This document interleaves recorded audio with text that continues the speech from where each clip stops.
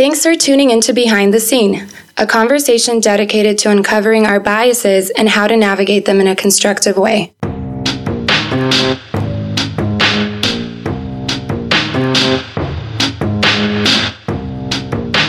Hi, I'm Mark Bauer. And I am Brandon Polk.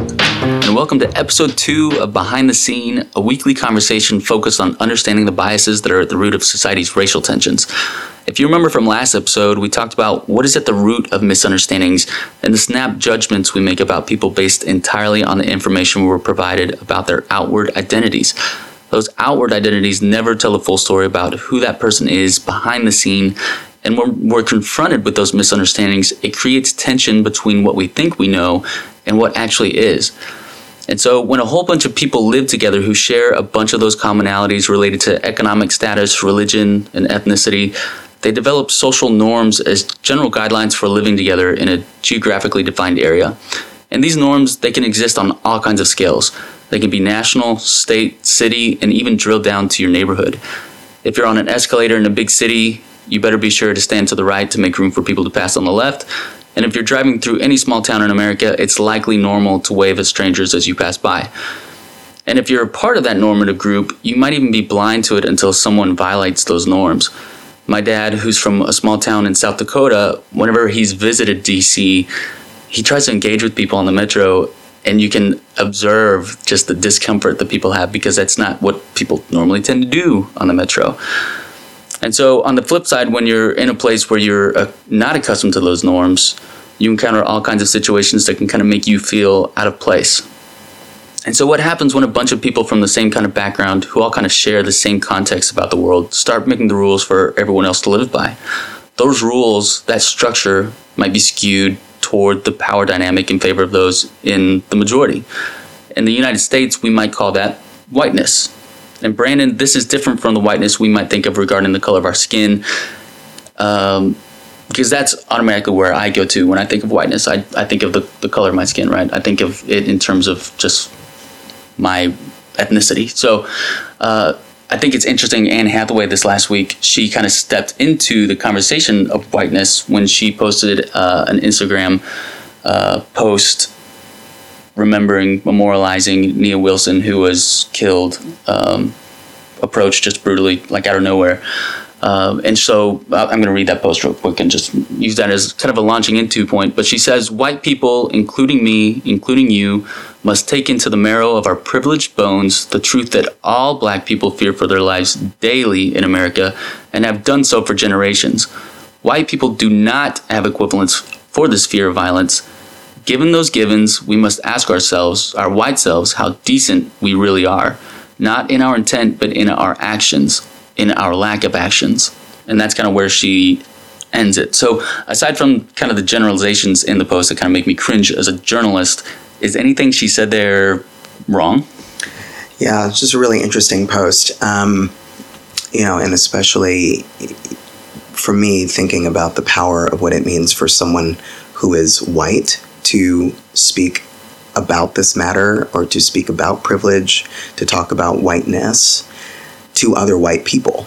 And the other thing that's really interesting is that she, without any foreknowledge, of course, because she is not black, addresses the plight of black people with a generalization using the word all, as in all black people have this sense of fear of violence.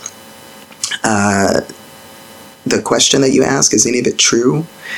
I think most of what she's saying is definitely true. I don't know if I necessarily agree with how she's saying it, but if I really, as a black person, if I really thought about it, I would say I've always had this intrinsic fear of violence.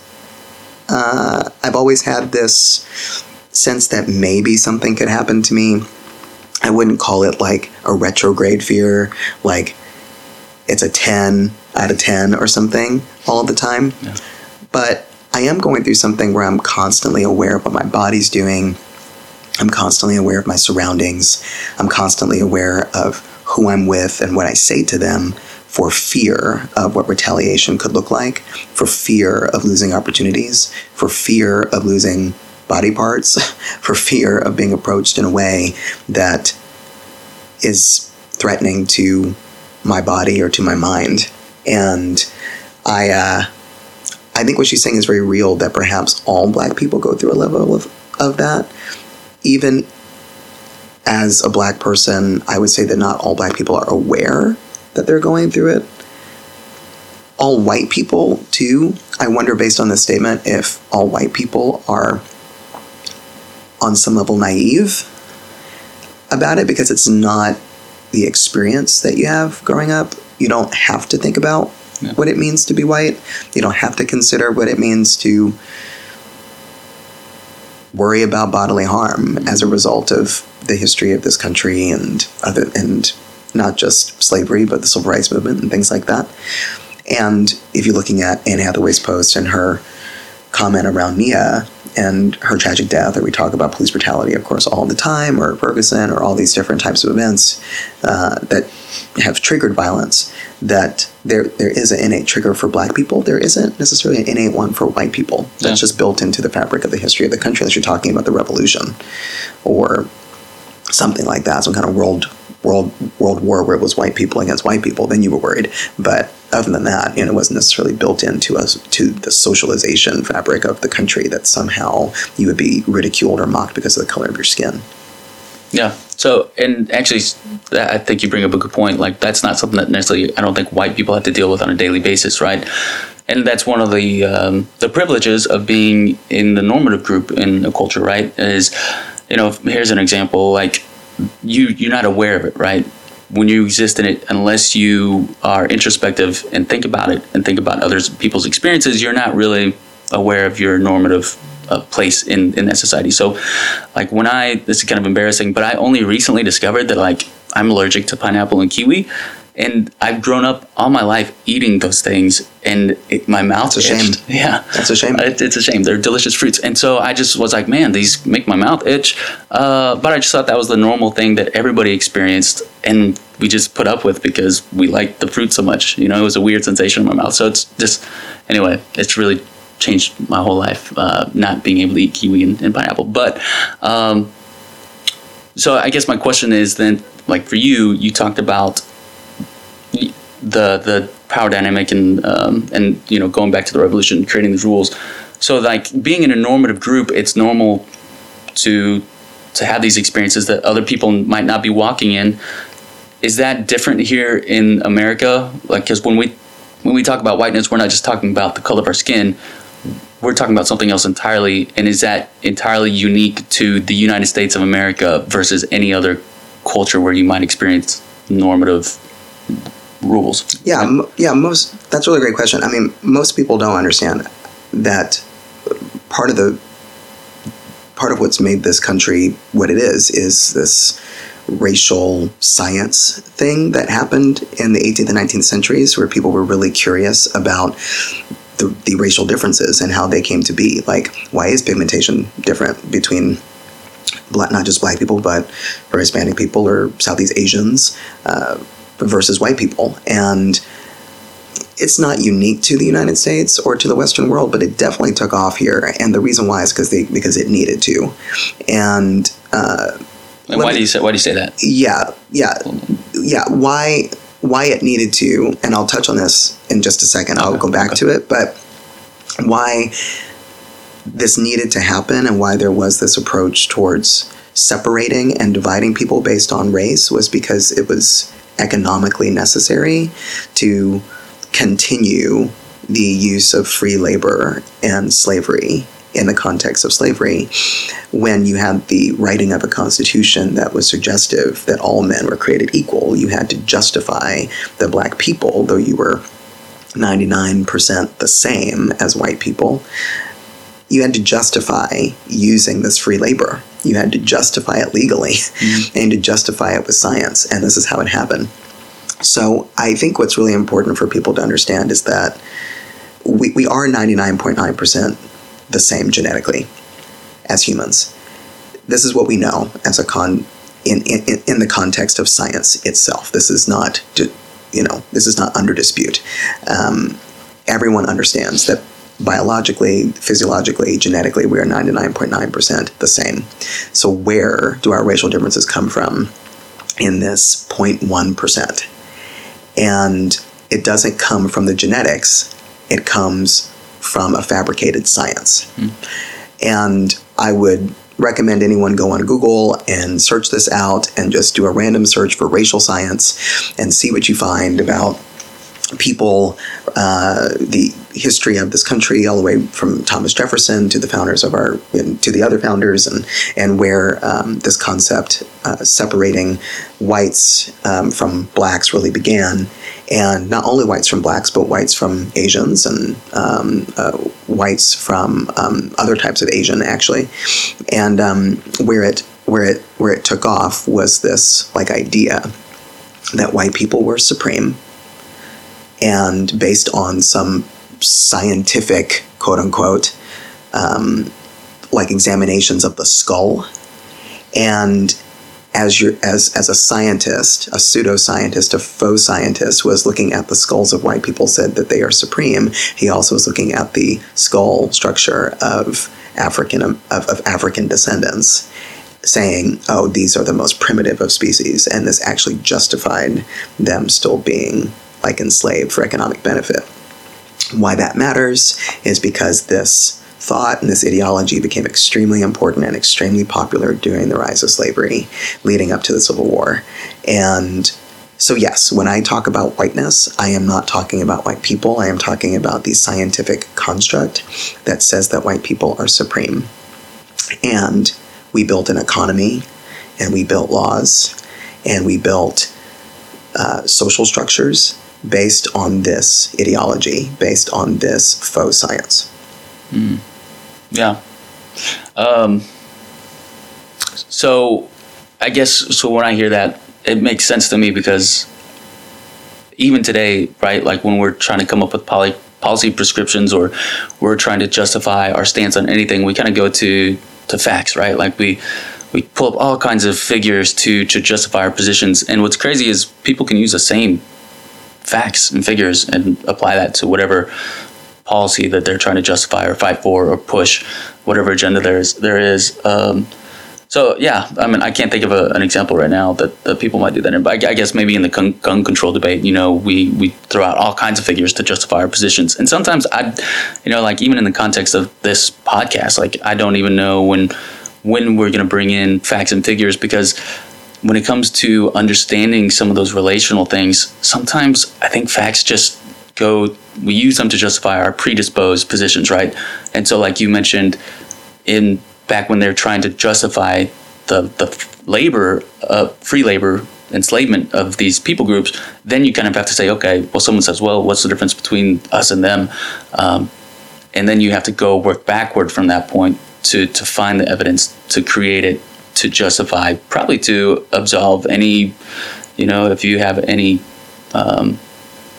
impact on your conscience, right? If you have any guilt around that, then you want to justify your behavior to absolve that, I'm sure. Yeah, the white people are human. Black people are human. And the diabolical thing about whiteness is not white people. That's just what we call it. If the roles were reversed, I'd call it blackness. But that's not the case. Because we didn't enslave white people, we enslaved black people, black and brown people. And so the way that the system was derived, it was derived to benefit people of lighter skin, and white skin in particular. And that is why we call it what it is. But I think that this point is that what makes a person mean, or what makes the intent so evil, is not that someone is white. It is that they are human. And humans have a proclivity for being diabolical at times, murderous, hurting other people with their intentions, and then acting on those intentions to the point of destruction. And it just so happened that the people that had the power base at the time to establish structure, to establish these cultures from such a long time ago up until the present, just so happened to be white. And that is the majority. There were just more of y'all than there were of us. And that's really important to say. And I want to reiterate that one more time, is that whiteness, when I talk about whiteness, it is a construct.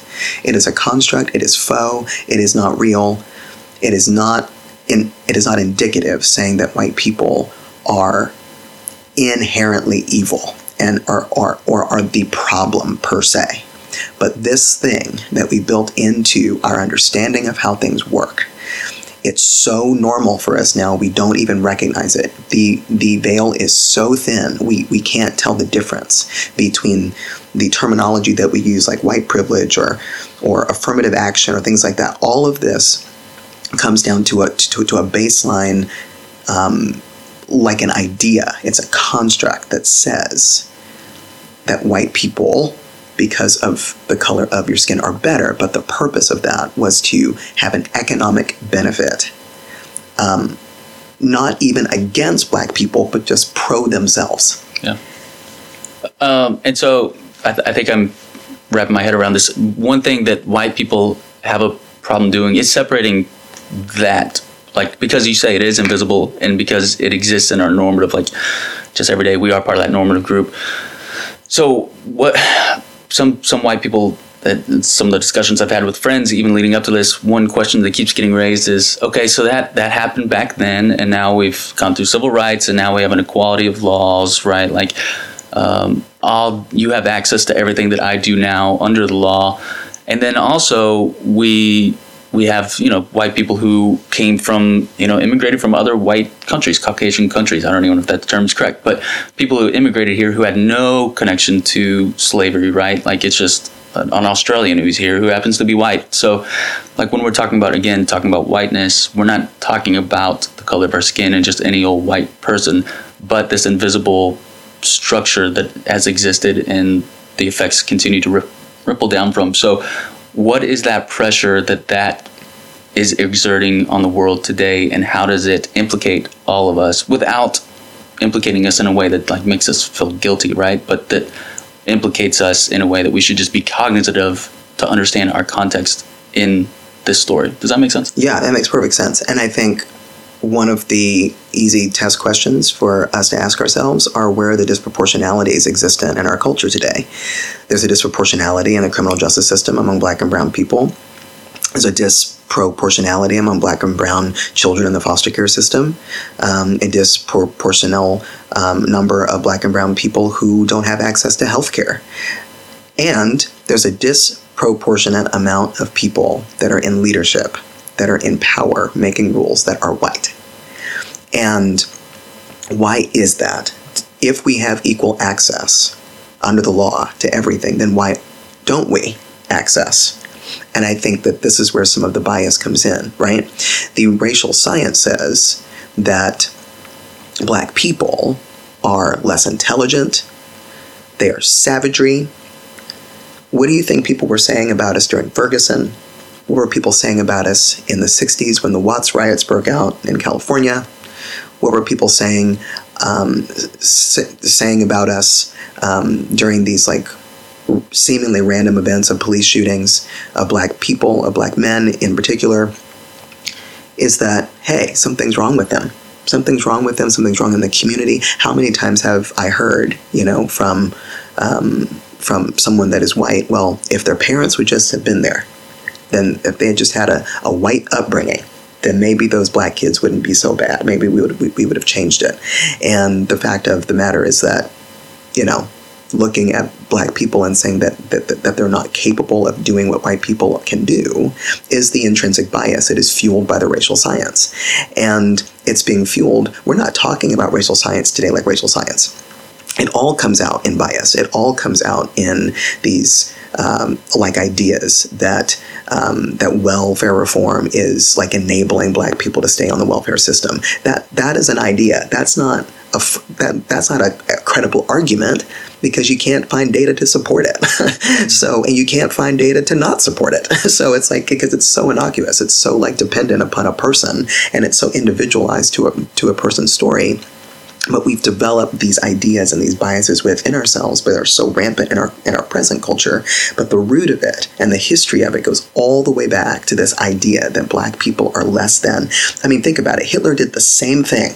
Hitler did the exact same thing when it came to talking about the Jewish people, and came up with an idea with the philosophy that he was able to communicate very eloquently, that the German people were a part of the Aryan race and Jews were not. Jews and anybody else that wasn't them were just scum. They were nothing, and they were not to be protected. They were not to be seen as human, and how much of that is still existent in our world today? How many Nazis or neo-Nazis are existent in the world today? There's a consortium of those people that are still around today because the ideology has lasted. It's outlived the person who came up with it. Mm-hmm. And can we be so confident that isn't true when it comes to racial science? I don't think so. Mm-hmm. Yeah. I think so. Like, there's this barrier that we keep butting up against, right? Like, in these conversations that we have, you talked about, if only the Black community just raised their children up right, then they wouldn't have done these things, right? Like, and I think that gets to when you hear people talk about white people, and I keep saying white people, and I'm talking about that generally. They talk about personal responsibility, right? And how, we have equal access. It's really kind of just incumbent on you to do those things. Like you talked about, if you just raise your children up right. Why is it that in understanding kind of white privilege, I think that's one thing that we kind of have to understand. That's an example of it. It's a whole complex web and system of everything that touches each other, right? Like, it's not just one simple problem like if you just raise your children up right. Well, there's a lot of broken homes, right? And we might be able to say that there are broken homes because there's a lot of Black men who are locked up, right? And then there's a whole lot of Black men who are locked up because maybe their fathers were locked up, and their fathers were locked up because of Jim Crow laws that were unjust. And that's a very simplified and might not even necessarily be 100% accurate, but I think it's illustrative of giving kind of just an understanding of why it can't just be personal responsibility, because all these things are connected and they reverberate back from history, where white people haven't necessarily had to deal with it. White people have parents who have gone to prison, right? Like, it's not saying that that doesn't occur, that there's not brokenness in white communities, but that brokenness isn't necessarily as connected to a past that basically kneecapped a whole group of people, a whole population of people, and brought them to America. And then kind of this is the lot that they were given. Yeah. I hear this all the time, and about this personal responsibility argument, and I don't think anyone's negating that. Everyone has personal responsibility to live their lives the way that they're supposed to do it with integrity, to do it with character. Not everyone does that. White, Black, green, or yellow. Now, when it comes to issues that are related not only to equality, which is equality of opportunity, but to equity, and I think that we should define what the differences between the two of those are. When we're talking about equality, we are talking about equality of opportunity, probably as devised under the law in this context. When we're talking about equity, we are taking into account the historic, systemic struggles of one group of people or several group of people versus another group of people. Meaning that if you have grown up, not only grown up white, but if your history, your family history, is that of being predominantly white and a part of the social majority, then you automatically have not had to endure certain stressors. Yes, your family lineage, people in your family did not endure those stressors which set you up 50 or 60 years from now to not have a generational trauma built into your experience in the present. Now, what equity demands is that we then give extra attention, whatever that might mean, to people who might be suffering from that generational oppression or lack of generational opportunity, and say, how can we get you to the place where you can actually access the equality of opportunity? No one is ever saying that personal responsibility is something that we want to throw away. Everyone has a responsibility for themselves. What I do want to make sure as a therapist, a community therapist, from a sociological even perspective, is to understand that, or really to normalize that generational trauma is like trauma in the present, like trauma today, with generational implications. So what I mean by that is when someone comes into my office and they want counseling for something traumatic that happened to them, or they're going through depression and they're not able to function in their life, what we call that, we normally diagnose that person with a disorder because they're not able to function with order in the context of their lives. And we don't say to that person, oh, you just have to deal with this anymore. We used to do that. We don't do that anymore. Now the mental health has taken on a whole new, like, kind of rejuvenative kind of approach, and we're welcoming people into the therapeutic spaces now. But what we also don't do is we don't say we're not going to help you. Someone comes in to my office and says, I'm struggling with depression.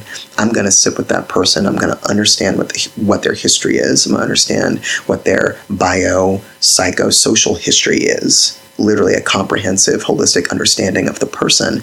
And then I'm going to develop a treatment plan to get that person to the place where they can access their power, where they can access the opportunity that they have to grow in a positive direction, as opposed to maybe being self-destructive or self-sabotaging or depressed and suicidal. Like, I want that person to access their power, their decision-making power, to do good for themselves and for people around them. Funny how we would look at Black people and say, your generational trauma has nothing to do with me. Things, not only your generational trauma, your 50-year-old trauma, your 10-year-old trauma, your 2-year-old trauma, your like trauma on top of trauma on top of trauma. I don't want to give you anything, but I totally expect you to take personal responsibility for everything coming your way, not even recognizing that you don't have the capacity to access it. Mm-hmm. You know you have it. Mm-hmm. You know that it is there for you to access it, but you don't have the emotional capacity. You don't have the capacity given by education on how to access the opportunity. Mm. So what we do is we throw this back in their faces and say, whatever, it's all on you. Mm-hmm. Yeah. I think that there's a couple of barriers that prevent some people from getting there. One is that you mentioned, how do we elevate the Black community to be able to access the equal opportunity? And I think one place where white people and Republicans, conservatives, one thing, because right, like we can say the social justice issues are typically wrapped up in a Democratic agenda, a liberal agenda, right? And then for Republicans, conservatives, there's this tribalistic barrier. So Republicans, conservatives say, well, I don't think that there should be a law or a policy prescription to elevate you to that point, right? I don't think that would be the right fix. And then also, well, then now I'm agreeing with Democrats. So I think it would be helpful in the context of this discussion to kind of get away from the policy prescriptions, right? Like, and understand this context in just your personal everyday relationships, and just understanding how your decision making might impact other people, and how other people's decision making is influenced by their history. And that will allow you greater empathy. That doesn't have to change your policy positions, but it will give you a better position to argue from. That doesn't mean you have to abandon those, like your beliefs, but I think it would be helpful in just your everyday life. So, if you can help elevate Black community access to those equal opportunities, maybe that isn't a law. Maybe it's just you mentoring young men in your community, in your neighborhood where you have access to. It doesn't always have to be a law, right? Yeah, I think that's right. I think, talk about Democrats versus Republicans. The Democrats, historically, have exploited the issue of race for political gain. And in the same time, like, Republicans do not have a compassionate narrative when it comes to people of color and the history of race in America. And I wish that both of these groups of people would kind of get it together, but at the end of the day, and mind you, I'm a social conservative, I'm a political conservative. As an African-American social worker, I like to say I have a brain, I can think for myself when it comes to those things. And I think, Mark, what you said was spot on. And I'll say it like this. I am completely tired of people looking to government to be the dispensers of equity and equality in this country to people who need it, whether you are black, brown, or white, or green or yellow. It doesn't matter to me. People sometimes just need help. And if you see someone that needs help, why do we turn our back? Why do we look around and say, oh, that person is black? They have to take personal responsibility for themselves, you know? And we're to take a biblical standpoint here. I mean, Jesus said, give to the poor. He goes, you'll always have the poor, but you won't always have me.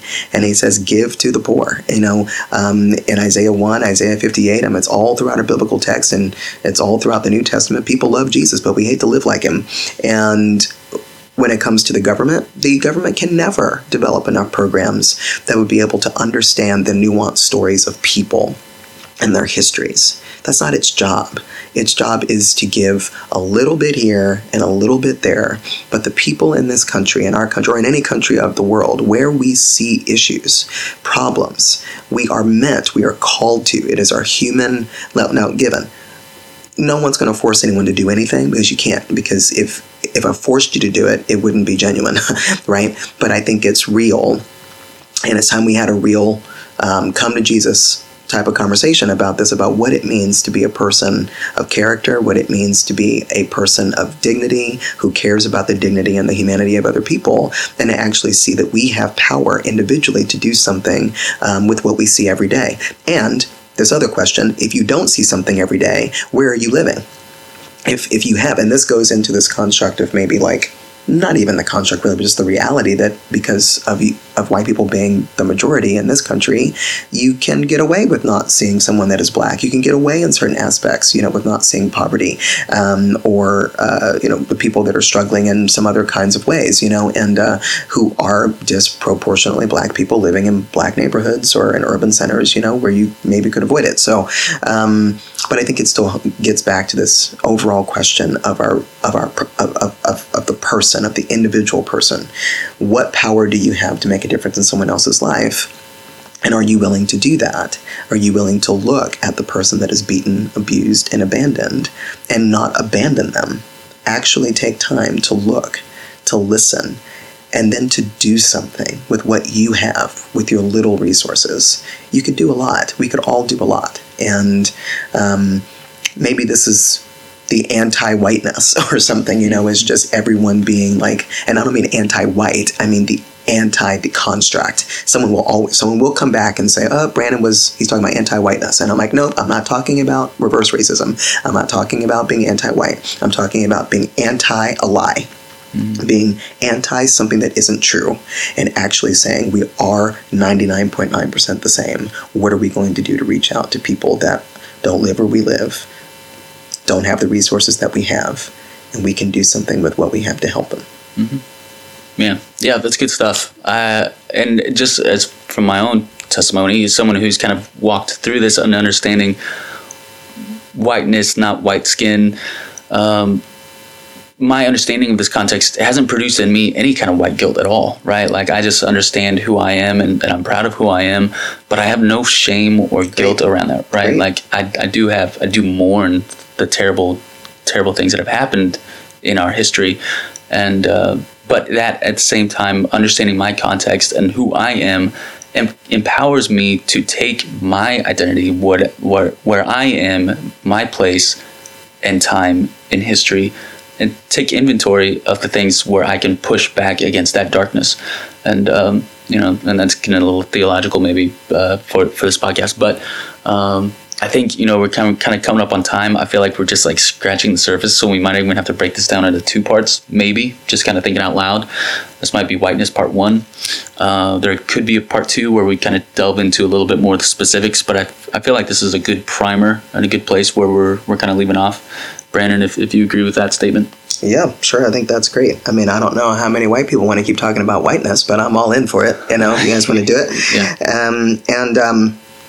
In the meantime, I think that folks can access some other resources that we've been talking about. Namely, there is a film, sort of a docu-film by the playwright James Baldwin, who's an African-American man who was very close to Martin Luther King Jr. and to other civil rights leaders. And the film that you can get for free or watch for free on Amazon Prime is called I Am Not Your Negro.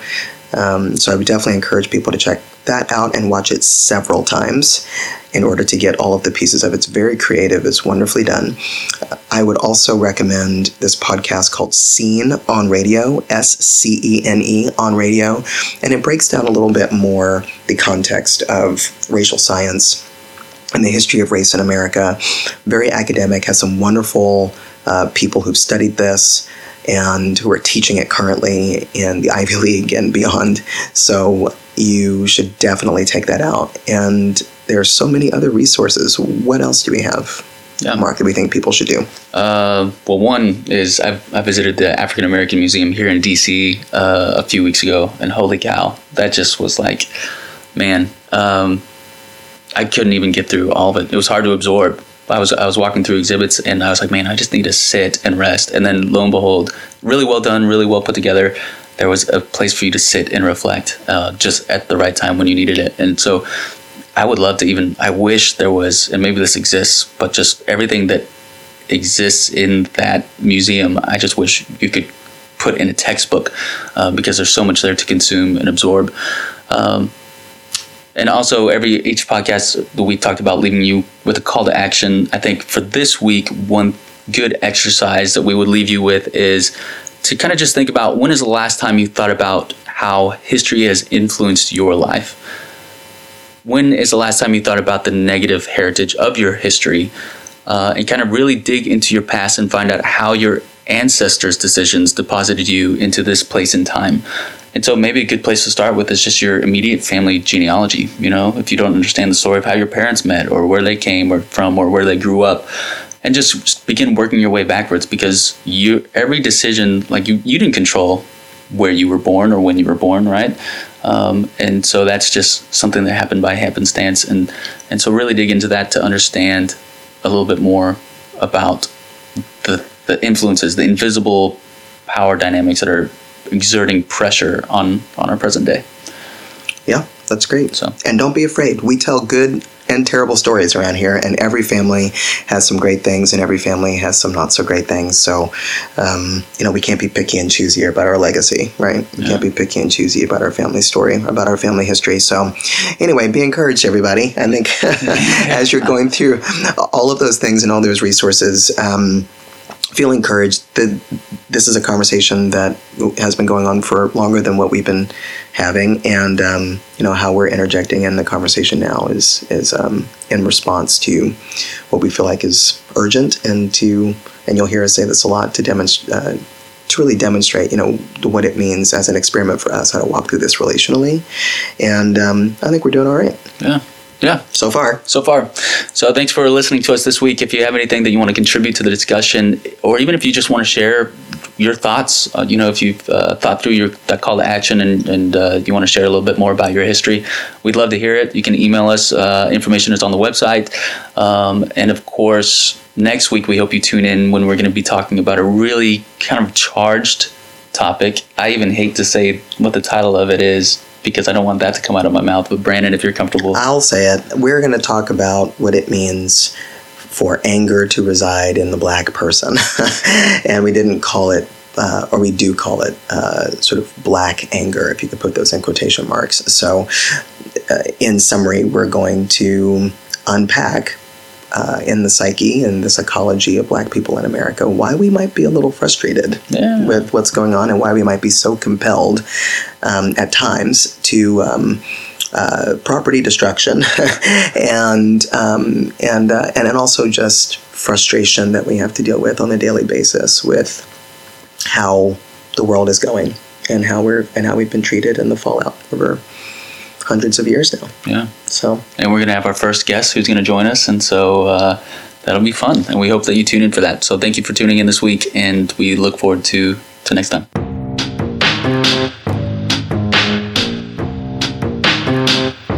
Thanks for tuning in to Behind the Scene. Just a quick reminder that the views expressed in this podcast are strictly that of Brandon's and mine and do not reflect that of our employer. And then second, if you enjoyed this content at all, we'd love it if you could like it and subscribe. And then, of course, if you think you know anyone who would benefit from this content or would like to engage with it, please share it with them as well. And we will see you next time.